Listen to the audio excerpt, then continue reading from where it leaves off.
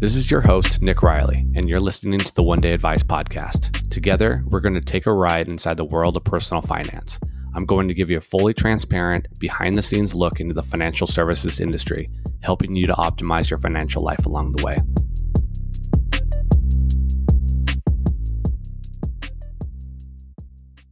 The stock market has moved around a lot lately, thanks to news about the Omicron variant of COVID-19, talks to the Fed speeding up tapering, and rising inflation numbers, and also so-called financial commentators stating that the market is overvalued.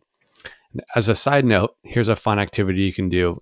Google stock market overvalued and insert a random year, and you'll find articles of prominent news sources for a large majority of years that talk about the market being overvalued. Some examples from 2012 include U.S. stocks are overpriced by 50%, CNBC, 34 to 50% overvalued, Business Insider, or Reuters. Nobel Prize economist warns of U.S. stock market bubble, and that's just from 2012. And by the way, the stock market increased by 13% that year and is up over 250% since 2012. So now why should you embrace this volatility that we're experiencing in the market? Well, if making money in the stock market was a sure thing every single year, it wouldn't be an investment. Getting a good return requires taking on some risk. According to this risk-return trade-off, the potential return rises with an increase in risk.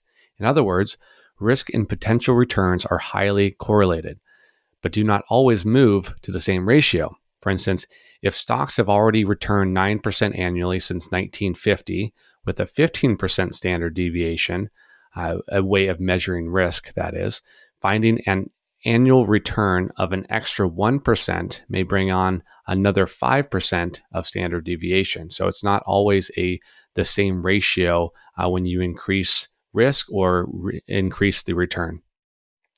This same trade-off works in all aspects of life. It's nothing new. Starting a business is risky. If you believe in the idea and your ability to execute, the reward is oftentimes worth that risk. And the best example I can think of that most people don't even bat an eye over or put much thought into is a degree.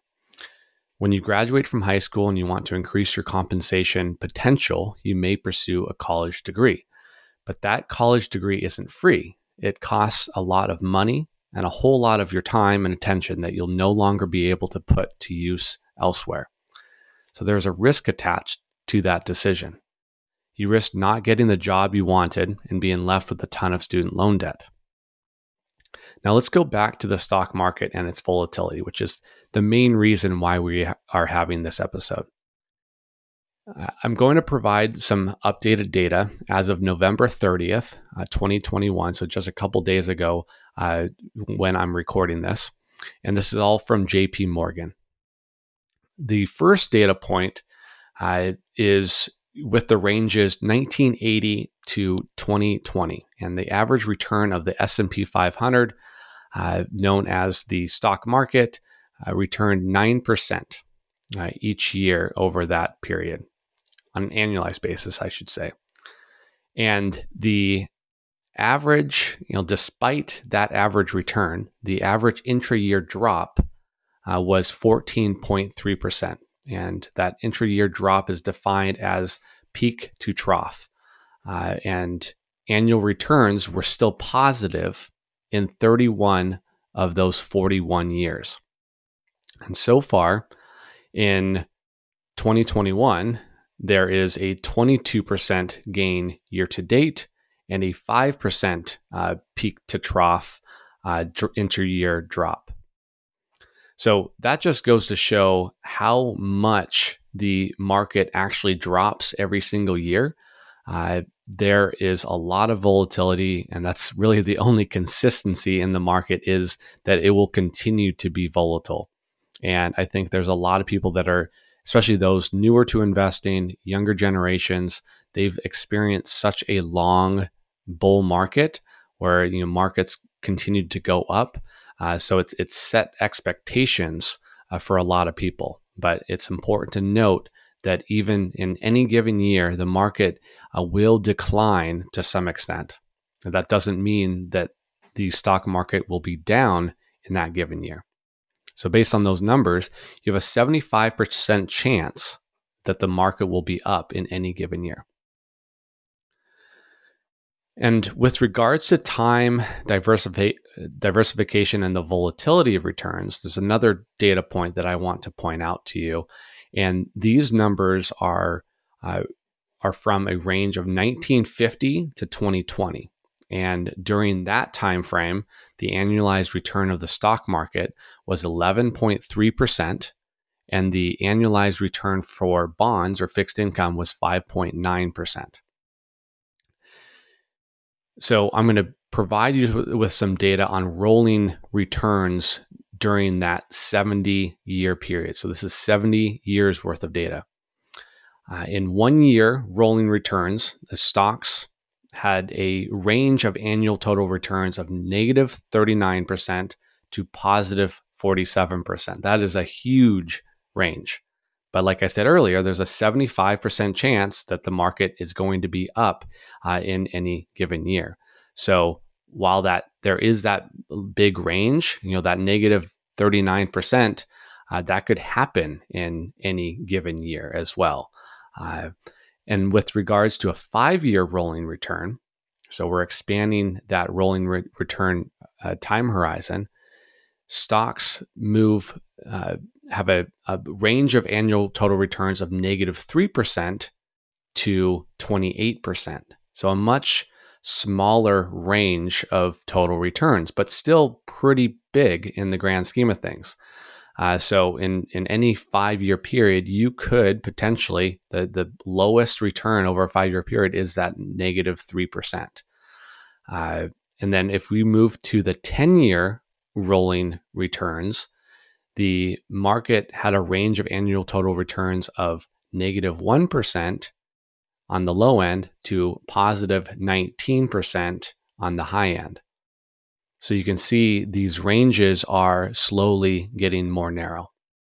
And then lastly, on 20-year rolling returns, the range of annual returns for the stock market was a positive 6% to 17%.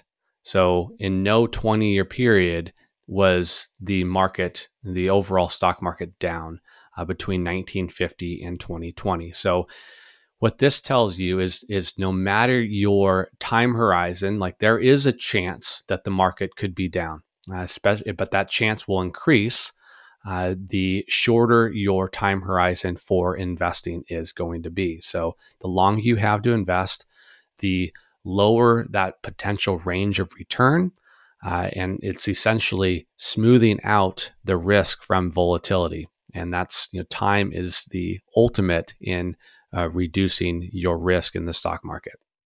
So while you don't need to memorize any of this historical data, you should cement that lesson into your brain and let it constantly serve as a reminder to diligently continue to invest. So what should you do? What's the takeaways here? Well, you should reframe risk in your mind.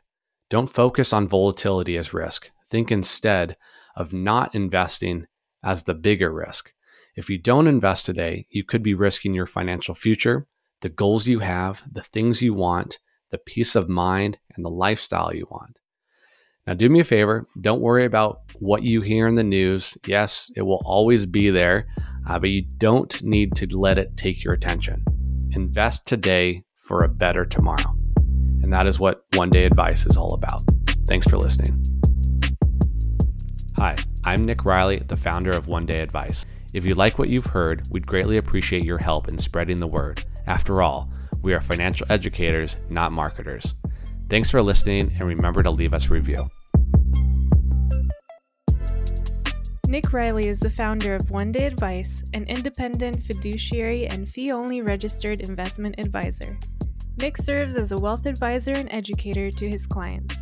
All opinions expressed by Nick and podcast guests are solely their own opinions and do not reflect the opinion of One Day Advice. This podcast is for informational purposes only and should not be relied upon as a basis for investment or financial decisions.